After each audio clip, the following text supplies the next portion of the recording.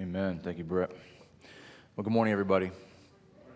So I thought I'd lead with this. I'm going to lead with a correction. I don't often do this, but I'm not afraid to admit when I'm wrong. Many of you reminded me last week that Statler and Waldorf were not from Sesame Street, but they're from the Muppets. Everything else I stand by. That was the one that you guys fixated on.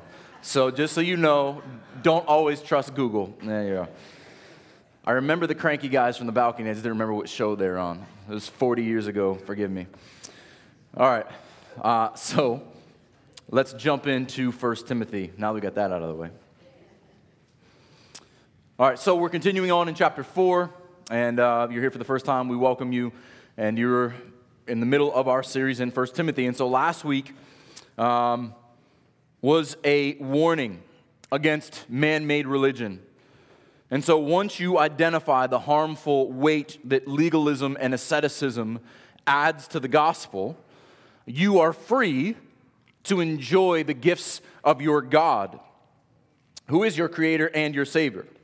And you're free to walk unhindered with the goal of not just walking, but running. And as we read this morning in Isaiah, flying. So we're transitioning in the text. Last week was a discerning of godliness. What is true godliness? Is it the standard that God sets out? Or is it a man-made religion that adds on to and tries to improve on what God has done through Jesus Christ? And so we're transitioning from discerning godliness to now this week will be applying godliness. So the transition from the warning to this is a bit more like a boot camp leading into a pep rally. So this is going to be a much different tone than last week. And in this text, we want to promote enjoyment and fervor in our striving in the Lord. There is good striving, there is good toil, and we're going to talk about that this week. But I want to begin here and I want to end here with this question. Do you struggle to thrive and abound in God's grace? Do you find the Christian life arduous or hard? Does the finished work of Christ that we defended last week, do you realize that His work gives you the ability and the energy to run the race that He has called you to? And that's why defending the gospel is so important. And I want you to see this morning that in this Christian life, in this Christian walk, this Christian race, He is our hope now and forevermore. And so we'll look at both of those aspects. But I want to use this quote from John Bunyan, which I think I've used before, but I love it because it so greatly contrasts the text from last week and the text from this week with the Christian life. John Bunyan's, he talks about the man-made religion. This is what legalism. So this is what the law commanded of Israel, but this is what those who try to hold on to legalism and live by the law now are promoting. He says, speaking to himself here, "Run, John, run, the law commands, but gives us neither feet nor hands. Far better news the gospel brings. It bids us fly and gives us wings. Run, John, run, the law commands, but gives us neither feet nor hands. Far better news the gospel brings. It bids us fly and gives us wings." Today, we're going to talk about those wings that we read from earlier in Isaiah 40, and I want to bring them to your attention. Isaiah 40, just the last 3 verses of that chapter. And it so perfectly ties together God, our Creator. He's created all things. There's nothing outside of His reach. And if you are faithful, if you are His, this is what He does for you. Isaiah 40, picking up in verse 29. He gives power to the faint, and to him who has no might, He increases strength. Even youths shall faint and be weary, and young men shall fall exhausted. But they who wait for the Lord shall renew their strength. They shall mount up with wings like eagles. They shall run and not be weary. They shall walk and not be faint. As pastors, that is our desire for this church, that we run and not grow weary, because it is the Lord who is our strength. who causes us to run and continues us on our race until he takes us home. So let's read our text in 1 Timothy, and then I will pray for us and we'll jump in. 1 Timothy chapter 4, I'm going to read verses 6 through 10. If you put these things before the brothers, you will be a good servant of Christ Jesus, being trained in the words of faith and in a good doctrine that you have followed. Have nothing to do with irreverent, silly myths. Rather, train yourself for godliness. For while bodily training is of some value, godliness is of value in every way, as it holds promise for the present life and also for the life to come. The saying is trustworthy and deserving of full acceptance. For to this end we toil and strive, because we have our hope set on the living God, who is the Savior of all people, especially of those who believe. Let's pray.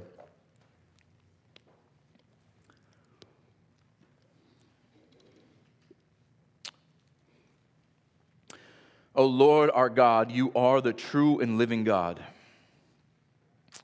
In fact, there is no other. All the so-called gods are man-made. They are made by hands. They can't answer. They can't respond. They do not live. They are, in fact, dead. But Lord, how often do we create idols and look for life in things that are dead and cannot give life? Lord, forgive us when we strive in our own strength, when we try to earn or maintain our salvation apart from you. Lord, cause your people to rest in you so that we can run in you. Just pray for the body this morning that your Spirit would speak through your word, convict us of our sin, but most importantly, encourage us in the righteousness of Christ. Encourage us in the word. And if there be anyone here this morning who does not know you, may the joy of this gospel so overwhelm them that they surrender their hard hearts to you, that you draw them to yourself, that they may turn and live and join the race with the faithful, join the race with the saints throughout all the ages, who run because Jesus Christ, our Savior, went before us and in our place. And it's in His name we pray. Amen. All right, so picking up in verse 6, these two little words, these things, these in the Greek, appear several times. And so Paul's kind of using this just an open-ended idea. These things, we saw it in verse 14. I am writing these things to you so that if I delay, you may know how one ought to act or behave in the household of God. We'll see it next week in verse 11. Command and teach these things of chapter 4. And so Paul's basically saying this is authoritative scripture. The doctrine I'm giving you, the practice I'm giving you, this is for your benefit as pastor and for the entire church. These things, everything, what is to come before and what is to come after, if you put these things before the brothers, you will be a good servant. So before we go any further, I want to talk about brothers for a moment. Notice this is Paul's motivation. He is having a family conversation because he loves the body of Christ. If you put this before the brothers, this is Paul's motivation. This is the family of God. These things are good because it builds up a family. It builds us up in love. It unifies us. This is to be Timothy's motivation, that he loves the brothers and that he's not on this on his own. He is not here as a one-man show. He is to take these doctrine and to present it to the brothers. And that should be our motivation as well, that we see the church as the family of God. And we see the scriptures that are entrusted to us for generation after generation, because God does not change and His Word does not change, and the state of man does not change. So the application of the scripture is always relevant for His people. This is the consistent charge that Paul gives to Timothy. I want to look at 2 Timothy 2. 2 Timothy 2, if you can flip over one more or two more pages in your Bible, he gives him a very similar pastoral exhortation. You then, my child, beginning in verse 1. Be strengthened by the grace that is in Christ Jesus. And what you have learned from me in the presence of many witnesses, entrust to faithful men who will be able to teach others also. This is the pastoral process from one generation to the next. You learn, you listen, you grow, you follow, you pass on to others who will be faithful in it. And they learn, and they grow, and they listen, and they follow, and they pass it on. This is the pattern and the desire for the church. And so in passing this on, I think we in the 21st century have this desire and temptation to always be creative. We're always looking for some new doctrine, some new way to do things. But the message is still the same. The truth is still the same. I'm going to steal an illustration from John MacArthur. I'm going to give him full credit for it because it's great. He talks about the gospel presentation, the preaching of the gospel, the teaching of the word of God is not the chef in the kitchen. We're not the ones cooking up the meal. We are the waiters walking the meal to the table, trying not to trip over our own 2 feet. And when we set the meal before the people eating, we don't praise ourselves, we praise the chef. Here's what our chef has put together.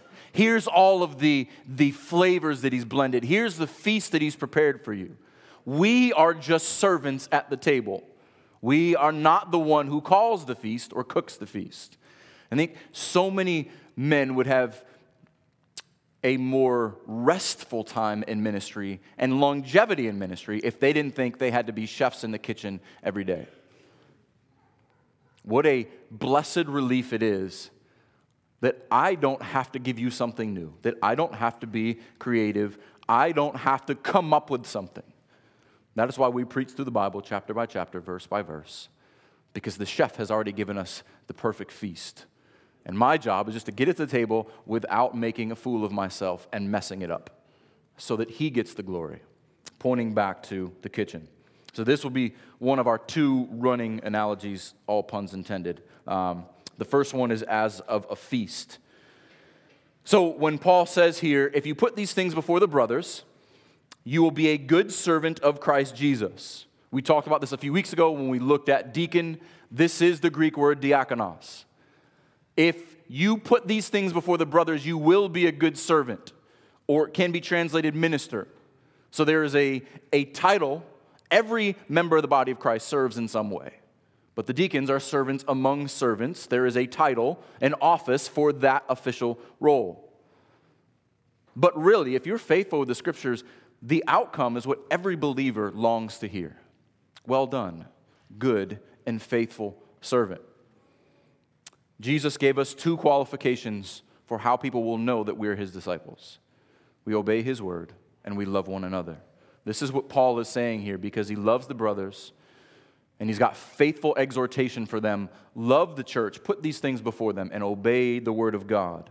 This is what defines a good servant. And he makes a promise here. If you do this, think about the encouragement here for ministry. If you just follow my word, if you listen to the instructions of the word that is breathed out by God, given through apostolic authority, you will be a good servant. There's a promise. There's a guarantee there. What an encouragement. That it is not faithfulness to man. It is not approval.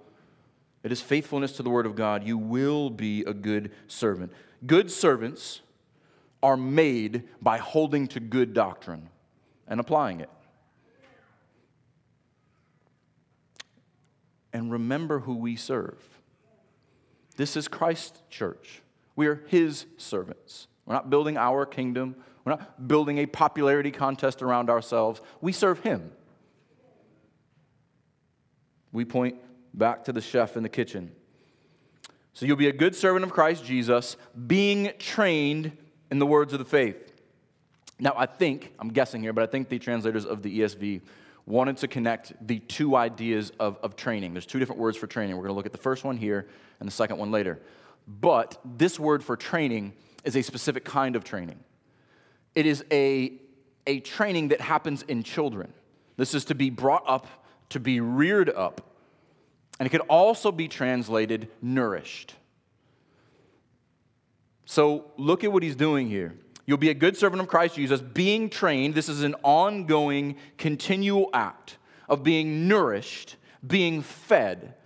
The picture here is of a baby someone putting baby food in the baby's mouth again and again and again. This childlike obedience and this childlike dependence on milk, the good doctrine the words of faith and the good doctrine that you've been brought up in. And so as we begin to mature in this text and we begin to mature as believers, you must be fed well, you must be nourished well to perform well. And as we've seen many times, and again and again and again, our practice as Christians and in the life of the Christian comes out of our doctrine. We are rooted, we are fed, first and foremost, the fuel that goes into our body is sound doctrine, the words of the faith. And so when we continue our analogy here, we can't feed a meal to others and commend it if we don't enjoy that meal ourselves. If we're not being nourished by the Word of God, if our faith is not being stirred up by the truths of the Scriptures, how can we commend this meal to others? You ever go to a restaurant and you're like, oh, can you tell me about this? Oh, I've never had it. Oh, I've never had it. Like, well, what good are you if you can't tell me if the meal should be eaten or not? We should be able to commend the meal. I have tasted it and it is good. It has fed me day after day. It nourishes me every morning, every evening, all throughout the day. And if you put these things before the brothers, you will be a good servant because you are being trained in the words of the faith and the good doctrine that you have followed. All good servants must be students. I love how John Stott says this. All the best teachers have themselves remained students. Disciples never outgrow the master, not our master. We are always learning. We are always following. This is the pattern in the church. Follow me as I follow Christ. We are always following him because he is always first and foremost. And so that is part of this picture. I think another problem with a lot of pastors and some Christians think that they've outgrown obedience. Well, I did those things when I was younger. I followed Christ before. I've graduated beyond that. We do not graduate beyond following Christ. And Timothy is encouraged to continue following. That's what makes him a good servant. And in that, we train, we nourish, we follow Christ, and then those who come along behind them, we nourish them the way we were nourished. We begin with spoon feeding, and then we cut up the food, and then we let them eat for themselves. We teach them how to crawl, and then how to walk, and then how to run. And so how do we maintain that? How do we continue in this training? How do we keep up this faithful servanthood in the Christian life? Verse 7. Have nothing to do with irreverent, silly myths. So let's begin there. With what is irreverent, so those things that are profane or against God, and silly myths, the ESV missed the insult here. This is literally of old women. That's what it's silly myths. It is myths of old women. This kind of picture of a group of women just sitting around telling old wives' tales and, these kind of vain superstitions. Avoid them. Have nothing to do with them. The speculation that we saw in chapter 1. Look at chapter 1. This is the first issue right out of the gate in 1 Timothy. Verse 3.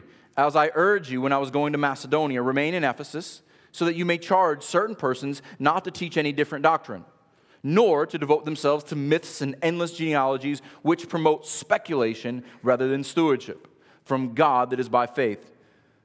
The aim of our charge is love that issues from a pure heart and a good conscience and sincere faith. Certain persons, by swerving from these, have wandered into vain discussions, desiring to be teachers of the law without understanding either what they are saying or the things which they make confident assertions. So let's continue our analogy here. So you are a waiter in the feast of the king. The living God has set before you the best meats and cheeses and wines and bread. And these silly myths are the theological equivalent of candy corn. How ridiculous is that? How silly is that? That the master of the feast gives you the best of everything. And when he's done presenting the feast, normally you go out to eat, and they present you the feast, and they're like, oh, would you like to see the wine menu? And you come out like, would you like to see the candy menu? Like, I know you've had this amazing meal, but I've got this vintage bit of honey that would be really good with this. That's what adding our own works to the gospel is. It is a sugar rush for a moment. We get this jolt, look what I did, look what I contributed, and it fizzles out because it's empty and it has no nourishment. Christ is the feast. He has presented us everything that we need. We just need to present him unapologetically and unadulterated. But how often do we try to jazz it up and try to make it creative and look at all these other things that I have added to it? Have nothing to do with irreverent, silly myths fit for old women. Put away worthless things, spiritual junk food that's going to hinder your race. And just as you must learn to train as a child and be nourished with a healthy diet, then you can move on to train as an athlete. That's where Paul goes next. He says, have nothing to do with irreverent, silly myths. Rather, as a contrast here, train yourself. Here's the other word for training, in godliness. Sanctification is spiritual fitness. You replace the unhealthy practices with healthy ones. Every athlete is concerned with diet and exercise. That's how you become proficient at your craft. So is every spiritual athlete. And so when Paul uses the word training here, it's the Greek root from where we get gymnasium or gymnastics. It is the training in athletics, the physical discipline of athletes. And if you don't know much about Greek culture, the Olympic Games that we have and the Isthmian Games, and much of what we do for sport now began in ancient Greece, and it was a part of their daily life. What's a little different is that the men used to strip naked, and they would train in the public square with no clothes on, so that they'd be completely unhindered in what they do. And so this word in the Greek has the sense of train unhindered. Train naked, basically. We're going to do that spiritually, not literally. But that's the idea. Train yourself without any hindrances. All our runners were, they didn't have Lycra and spandex and all the wind-efficient clothing. They just ran naked. But the idea is you strip off everything unnecessary to complete unhindered. And so here's our second analogy. Let's think about it. As we train, as athletes, as we run the race, and you think about Olympic competition, let's be clear on something. We do not train to get into the race. This is not the Olympics where you need to qualify first. I think that's how many people treat the Christian life. If you minimize the work of Christ and exalt your own work, you think, I'm working, I'm training so that I can get in the race, so that God can be pleased with me. That is works-based righteousness and works-based salvation. Here's the difference. Christ has already paid our entrance fee. It is Christ who puts us at the starting line.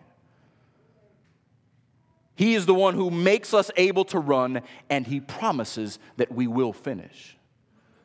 So that everything that we do, we run well, knowing that even if I struggle, his strength will maybe continue, and I will run sprinting through the tape at the end of the race. Praise God that the Christian life is not how I feel about running. I hate running. David used to text me. He's like, oh, I'm just running 27 miles for fun. I don't understand that. That's not fun. But I know some people, they just love to run because it clears their mind from the distractions, and they check out. I wish I could do that. But that's how the Christian life should be for us. This joyful exertion this exhilaration of having the wind in our face and breath in our lungs. And so how would you run physically, but let's apply it spiritually. How would you run physically if you knew someone else would supply all the energy you need and they would make sure that you would finish? What if we lived the Christian life like that? It's true, but we don't live like it is true. What if we live the Christian life like all the energy I need to run this race, the Lord supplies. In Christ, He's given me everything, and I will finish. He promises that I will. He promises to keep me to the end. He promises that no one will snatch me out of His hand. Promise that He has done everything needed to start this race and complete this race. Praise God. That's why it's so important what we looked at last week. We do not add works to the requirement of salvation, which changes the standard of godliness. The standard is Christ Himself. That is all we need. But, as Paul says here, we do train and work in godliness and for godliness because He has brought us into our training. This is the beautiful picture of, in Philippians 2, how our work and the work of God works together. Philippians 2, I love this. It's a beautiful, perfect picture of sanctification. Philippians 2, 12 and 13. Therefore, my beloved, here you go again, the love of the body, as you have always obeyed, so now, not only in my presence, but much more in my absence, obedience for the Christian is not optional. Work out your own salvation with fear and trembling. It does not say work for your own salvation. Work out your own salvation. It's something you already have. It's something you already possess. Why? Because it is God who works in you, both to will and to work for His good pleasure. If we remembered that, the Christian life would not seem so arduous. I work because God worked in me. I love because He first loved me. And I work out of what He's done. And it pleases God. You think God is more concerned with His glory than I am? Absolutely. And so He wants to be glorified in us. And so we can work freely. We can work unhindered. Spiritually naked, if you will. We lay off every weight. Because it's God working in us. It is Christ who has put us in the race, and it is Christ who will continue us on in the race. And so when Paul says here, rather train yourself for godliness, I'll make up a word for this, God-fearedness. That everything we do and the training in our race is for what glorifies God, what emulates God, and what promotes godly living in our lives because our eyes are on Him. And I thought what we looked at in Acts 2 was really helpful a couple weeks ago. So in Acts 2, Peter is quoting from David in Psalm 16. Acts 2, 25 through 28.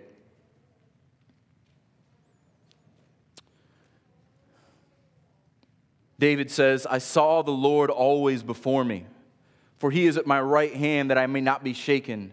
Therefore my heart was glad and my tongue rejoiced. My flesh also will dwell in hope. For He will not abandon my soul to Hades or let the Holy One see corruption.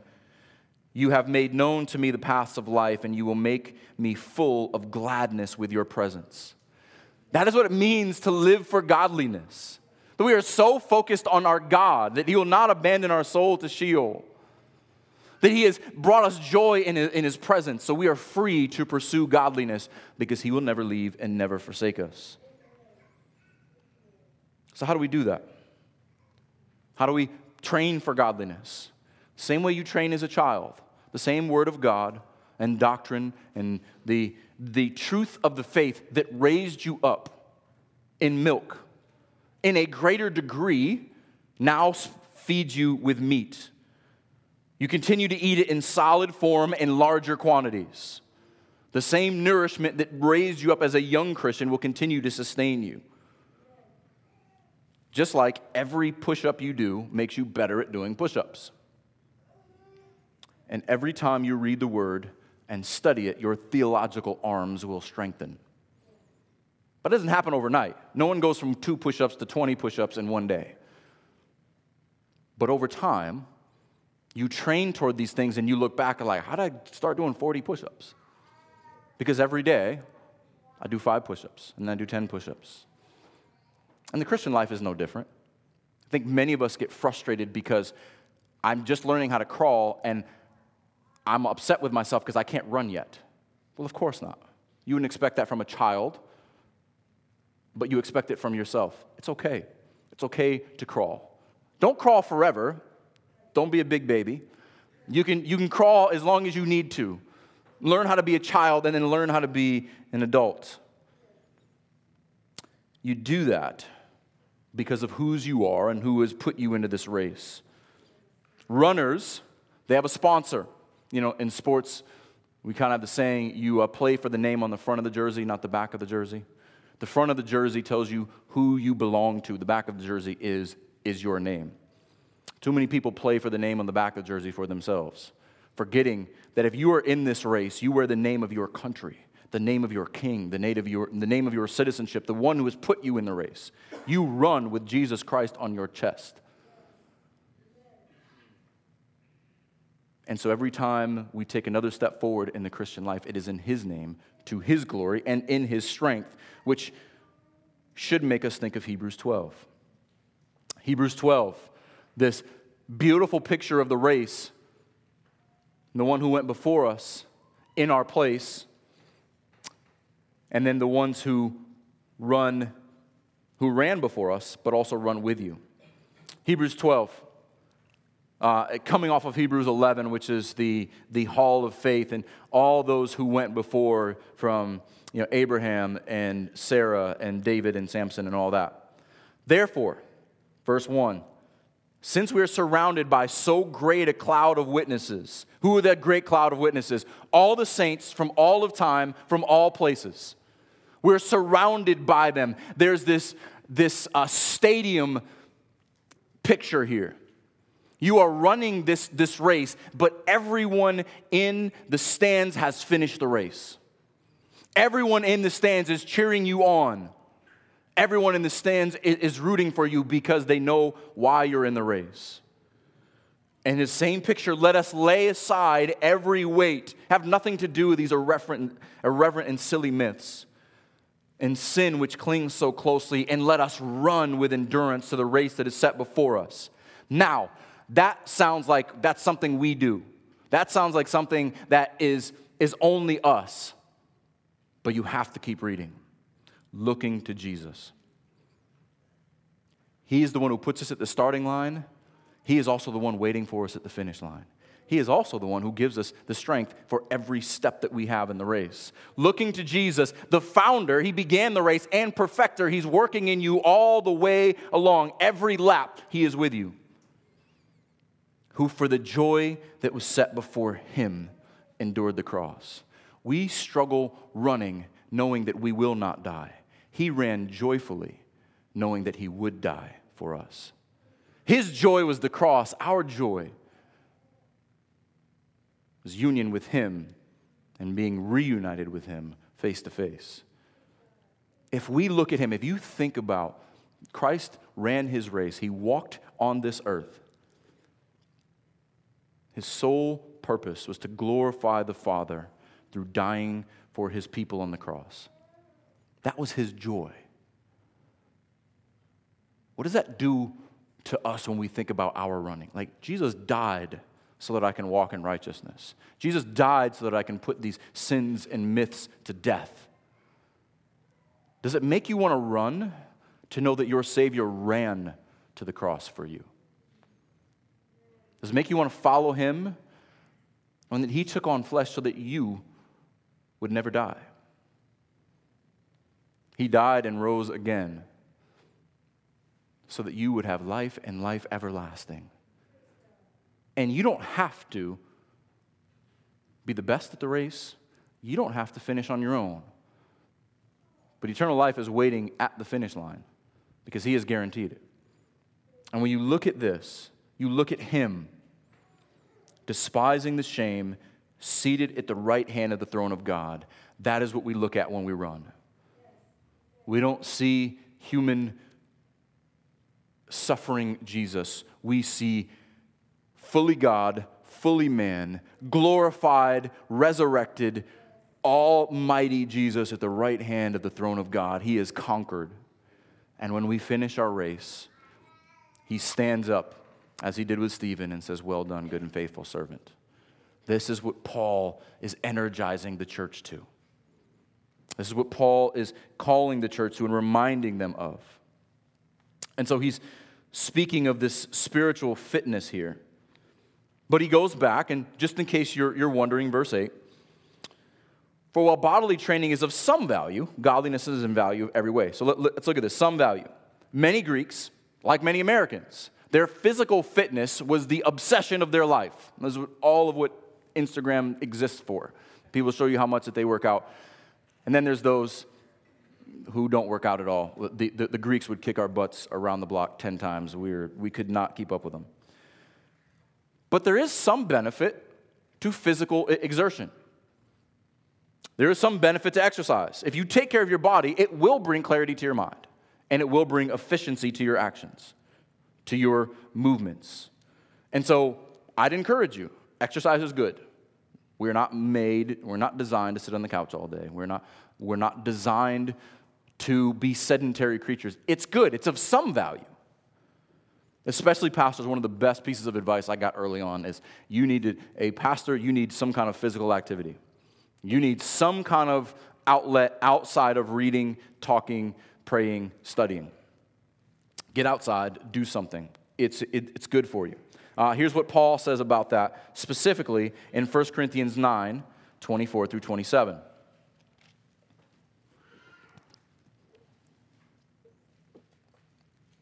He's kind of putting together what we're talking about here. 1 Corinthians 9, verse 24.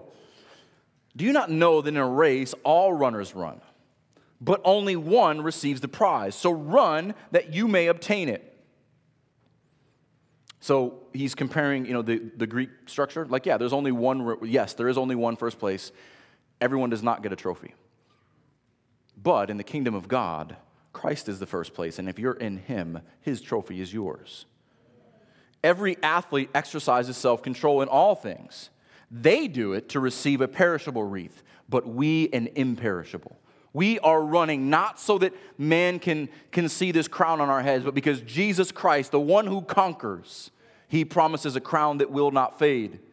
So Paul says, I do not run aimlessly. Paul sees his life as a race. I do not box as one beating the air. This is not shadow boxing. This is not a futile pursuit. But I discipline my body and keep it under control, lest after preaching to others, I myself should be disqualified. We do have a responsibility to make sure our body does not lead us to sin. Our body does not hinder us. And so this is what he's saying. It's of some value. And if fitness benefits my body for now, how much more will spiritual fitness benefit my body for eternity? Paul says, godliness is of value in every way. That training is in value every way.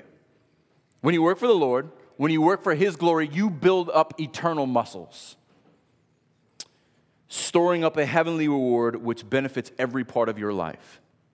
Yes, there's some benefit to physical exercise, but in spiritual fitness, training in godliness, it is benefit in every way, your heart, your soul, your mind, and your strength. Sound familiar? The first and greatest commandment, love the Lord your God with your heart, soul, mind, and strength. Training in godliness is beneficial. It has value in every way, so that all of you is devoted to the Lord. Also, he goes on to say, as it holds promise for the present life and also for the life to come. These promises aren't only good now, and they're not only good in the future, but both.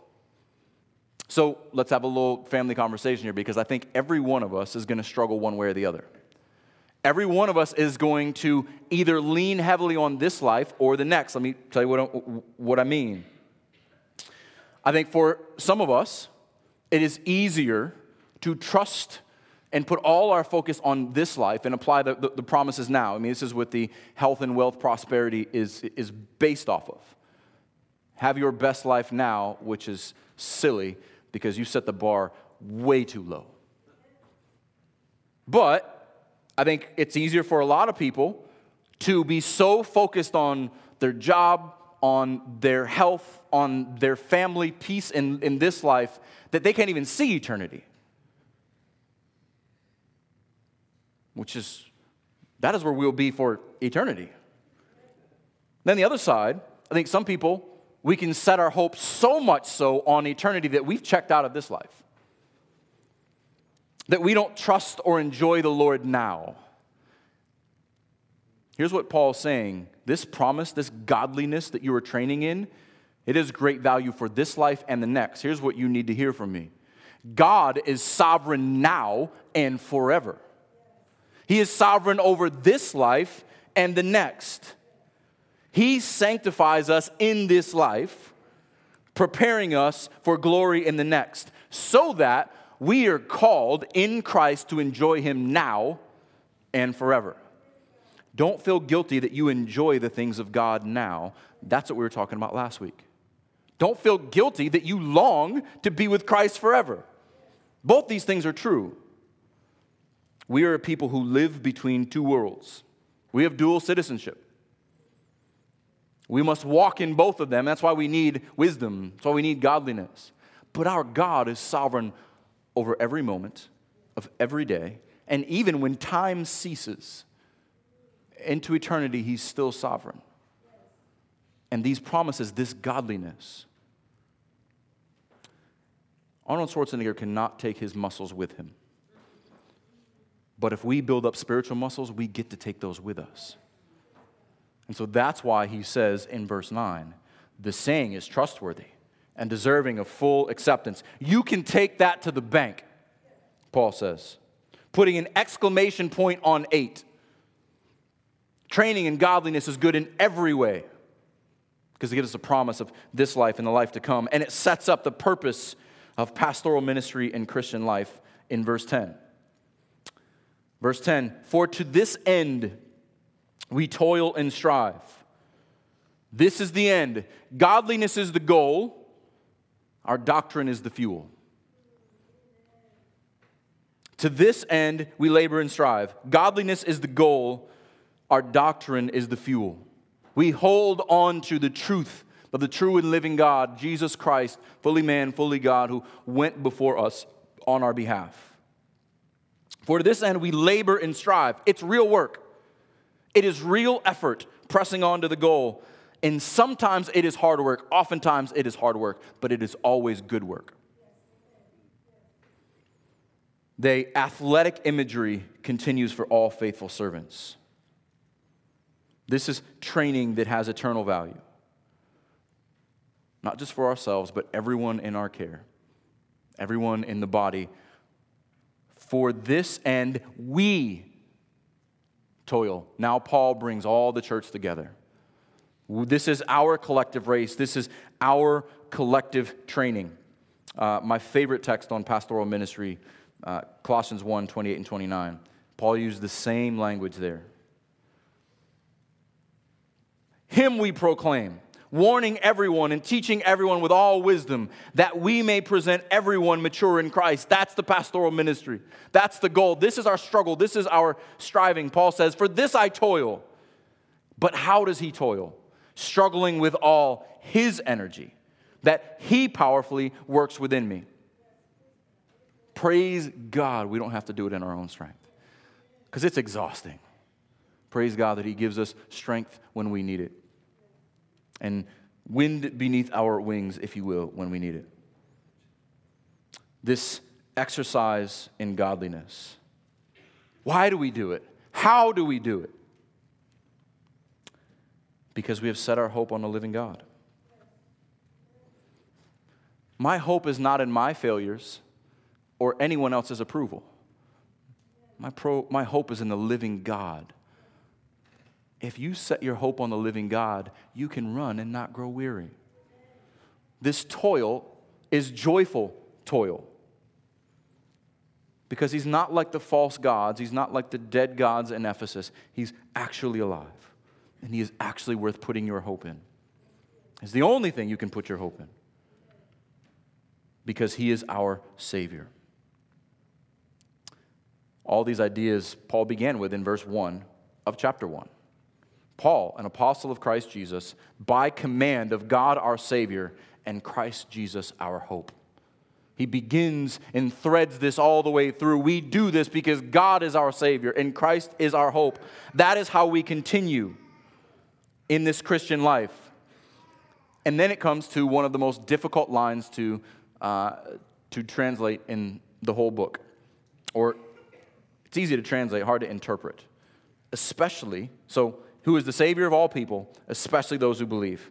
No two commentaries agreed on this, but hopefully I'm going to help clear this up a little bit.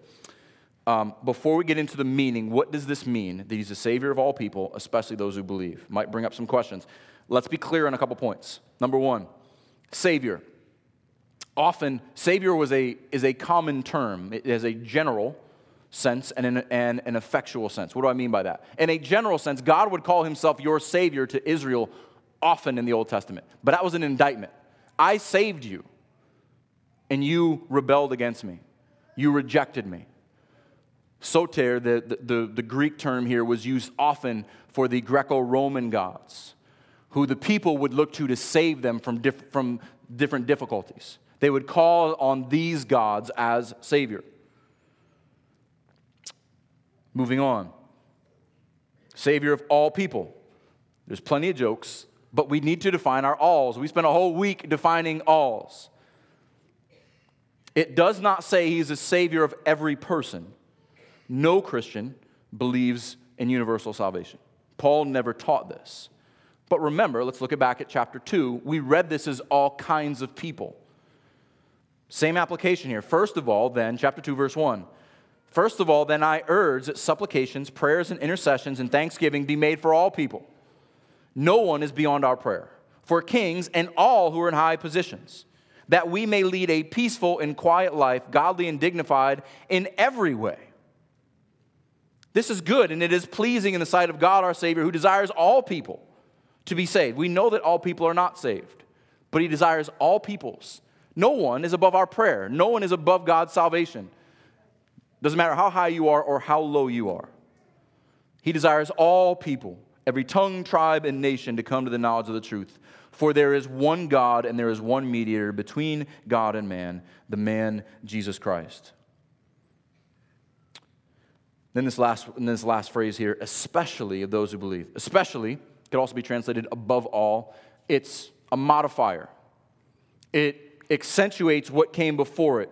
It applies a particular emphasis to what is being said. So Paul, this is a favorite of Paul's. It comes up often. I just want to give you two examples. Galatians 6:10. It'll be up on the screen if you can't get there quickly. Should be. Yeah, Galatians 6:10. So then, as we have opportunity, let us do good to everyone. That's a true statement. And especially in a particular way to those who are of the household of faith. Same word, same use. Back in 1 Timothy, verse 17 of chapter 5. Let the elders who rule well be considered worthy of double honor, especially those who labor in preaching and teaching. Paul does this often to make a point. He gives one true statement, and then he gives a second statement that is above the other for particular emphasis. All right, so now that we know that, what do we know for sure? There is only one possible Savior for all peoples, for all nations. Christ Jesus, one mediator between God and man. That we know for sure. He is the only hope for all nations. He is the only living God, and all the other quote-unquote saviors of the other peoples are counterfeits. And so while they're calling to Zeus and Apollos and all the other gods to save them, he's the only Savior of all people. There is no other Savior. There is no other one who could stand in his place. Here's the other thing. All of their gods were specialists. You needed one God for many things. There were no gods who were creator, savior, and daily hope. You needed multiple. That's why there was a pantheon of gods. But there is one true God, creator, savior. I want to look at what Paul does in Acts 17, and then we'll wrap up for our application. I want you to turn there, book of Acts, chapter 17. So when Paul is in the Areopagus in Athens, he addresses these people who have lots of gods. And he shows how no matter where you are looking, if you are looking for God, there's only one, and there's only one road. So I want to pick up in the middle of the account here. This is Acts 17, verse 24.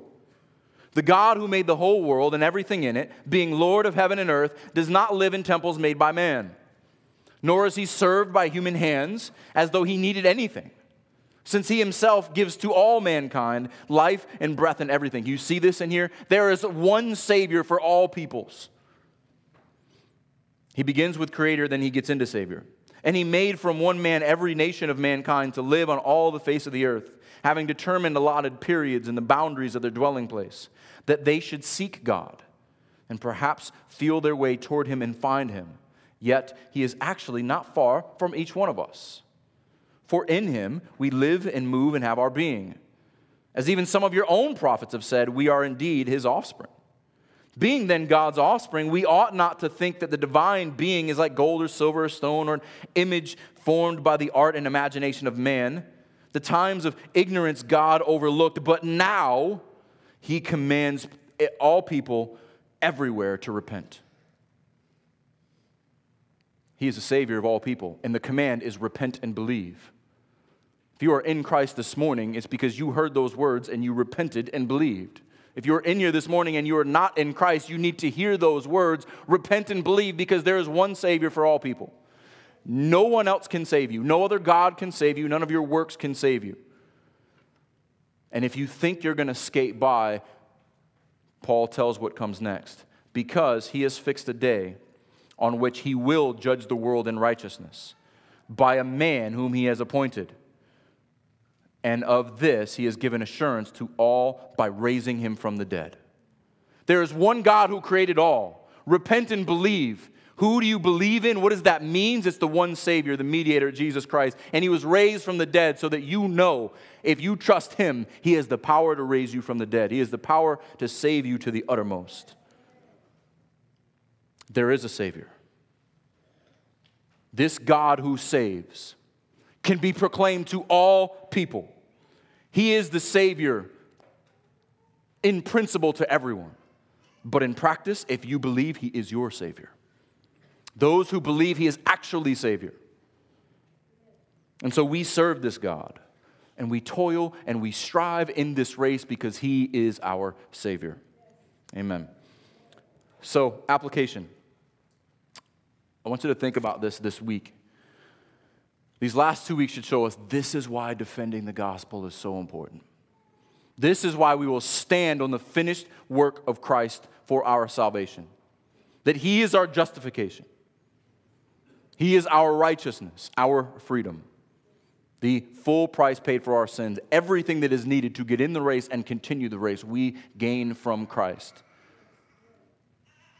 That is a great encouragement. I think that's an amen. I'll take it. Since Christ has done the work to save and sanctify us, we don't have to run this Christian life in our own strength. We don't have to walk in our own strength. We get to run in his. And I hope you take comfort in that. Because how impossible and exhausting is it to earn and uphold your salvation? We've all tried. We've all failed. How freeing is it to rest and run in Christ? So here's what I want you to think about this week. Just give you some questions, some self-examination. I'll give you a few moments after I preach to think about this. Where do you struggle in your spiritual fitness? Do you feel hindered by some particular sin or some silly superstition that you have? Where are you struggling?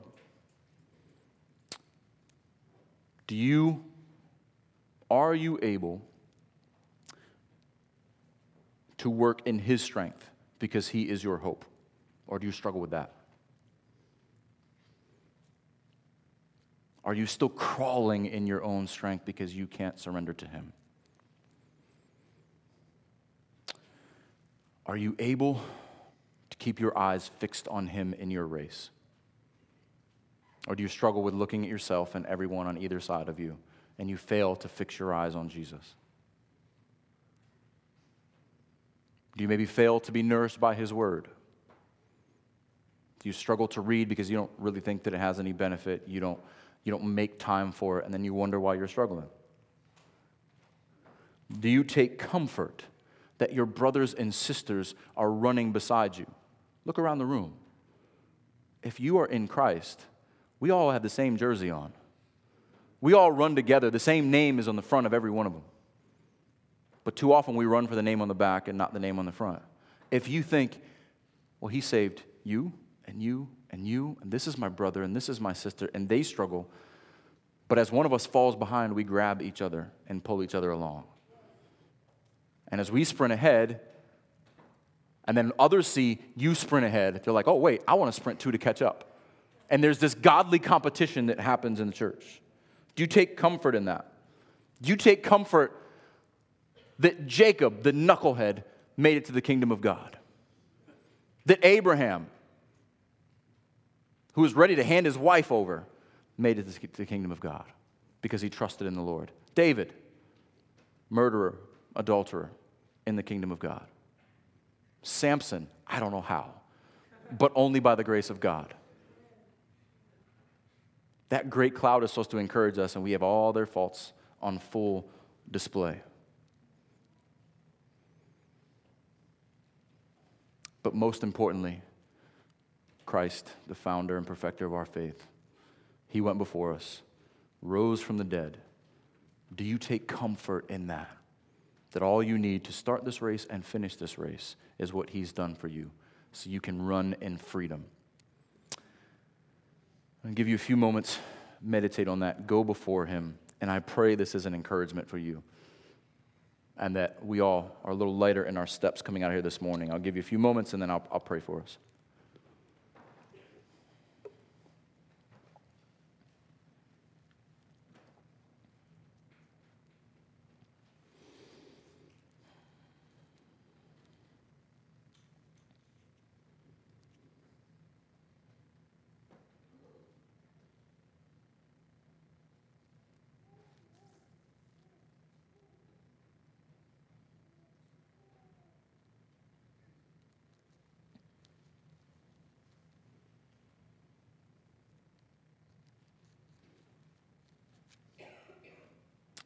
Heavenly Father, I pray that you impress upon our hearts this morning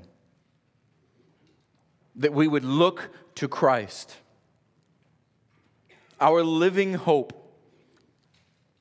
There is only one God, our Savior. He is Jesus Christ, our Lord. Lord, teach us how to run well. Teach us how to run in your strength, not in our own. Teach us how to look to you. Teach us how to train ourselves and one another in godliness. May we be a church that spurs one another on to good deeds, that points each other to Christ, looks back to the cross and forward to glory. Help us to throw off every weight that hinders us. Help us to put on his righteousness every day. He has given it to us, and we walk in it. Lord, may we be encouragements to one another. May we guard your church against the teachings of demons that pervert the person and work of Christ. May we encourage one another in the truth, because you are sanctifying us in your truth. Your word is truth. That is what we stand on, and that is what we will teach and preach until Christ returns. It's in his name we pray. Amen.